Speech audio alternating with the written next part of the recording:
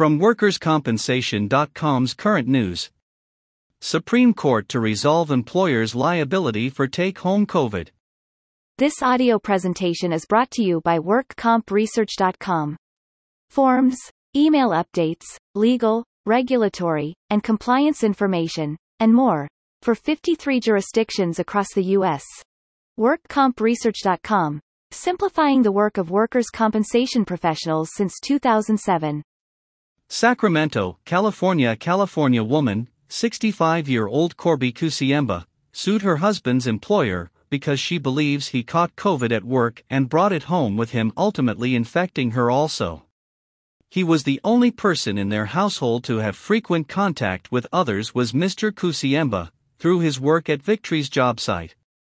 She and her husband, Robert Kusiemba, alleged in their October 23, 2020 lawsuit that his employer, Nevada-based Victory Woodworks, violated local and federal virus safety guidelines when it moved workers from one site to another in the San Francisco region. According to the Kusiembas, Victory knowingly transferred workers from an infected construction site to Mr. Kusiemba's job site without following the safety procedures required by the health order. Mr. Kusiemba was forced to work in close contact with these employees and soon developed COVID-19, which he brought back home. The company's failure to take basic precautions allegedly caused Robert Kusiemba to contract the virus and unknowingly bring it home and infect his wife, and both required extended hospital stays and suffer from after effects. The closely watched case was removed by the employer to the Federal District Court in Northern California. The district court granted Victory's motion to dismiss, holding that Mrs. Kusiemba's claims against Victory were barred by California's derivative injury doctrine and, in the alternative, that Victory did not owe a duty to Mrs. Kusiemba. A timely appeal was filed in the Ninth Circuit Court of Appeals. The parties dispute the scope of California's derivative injury doctrine and whether it reaches the facts of this case. Victory argues, relying primarily on Saline v. Pacific Gas and Electric Company, 185 calories, RPTR, 899, Cal, CT App, 1982, that this doctrine bars all claims against an employer that flow in fact from a workplace injury suffered by an employee. The Kusiembas disagree. They highlight that Saline has been twice called into question by the California Supreme Court and has not been favorably cited by a California court in decades.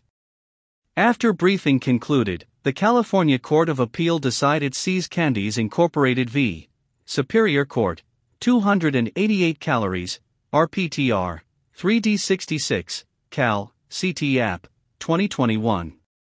Faced with essentially identical facts to those here, the Court of Appeal largely agreed with the Kusiembas' interpretation of Snyder and held that the derivative injury rule does not bar claims brought by an employee's spouse against an employer for injuries arising from a workplace COVID-19 infection.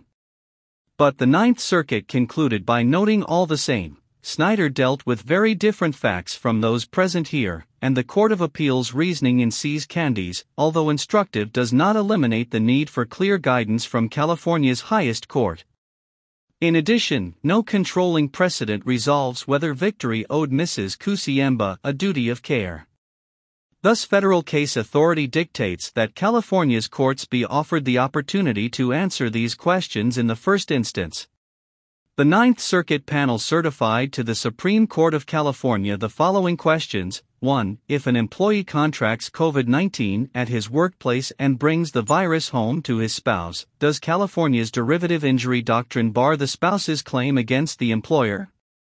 2. Under California law, does an employer owe a duty to the households of its employees to exercise ordinary care to prevent the spread of COVID-19? Source: WorkCompAcademy.com